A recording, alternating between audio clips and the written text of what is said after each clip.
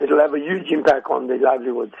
You will recall that in 2009, when the South Pier was upgraded and fishermen were stopped for fishing there for years, and finally we had to fight to get access back. And this will now have another impact on it because where they want to develop it and put all the pipe works is right in the fishing areas. We know that the fisher folk will be affected by this proposed desalination plant, but which other parties would also be disadvantaged here? Well, it'll affect the Bluff people. The noise from the motors, the big motors that they will bring, will affect the residents on the Bluff, as well as the residents across the Point development. Those rich condos, those people will be affected. But more importantly is that this brine will have an effect on the seashore.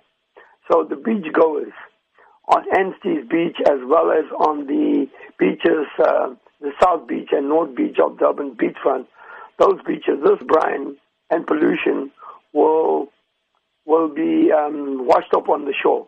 But the most important thing is that this will use a lot of energy, and it means that we'll have to build more power stations to supply energy needs to these desalination plants that are being proposed to be built with the investment by Hitachi, the Japanese corporation, as well as the city, the eThekwini municipality. Desalination has proven an effective way to create fresh sources of drinking water. You say that this will affect the people, but is this something the community are taking into account, the positive effects of a plant? Well, the positive effect, it only provides 8%. You can bring in 100% of seawater, and out of the 100%, it'll only provide 8% of drinking water. So therein lies the problem. The balance of the water becomes all waste. And so it's not a good solution.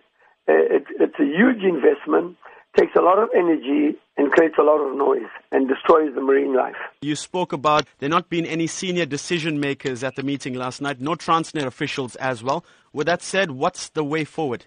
The consultant, the facilitator of the process, Gibbs, has promised that in 2 weeks' time, they will bring back all those. They'll hold another meeting and bring back all the senior officials to come and answer the critical questions that fishermen are asking, that the public is asking at last night's meeting. It was well attended by a host of people, from fisher folks to surfing guys to community representatives, who asked them critical questions which Gibbs was unable to answer.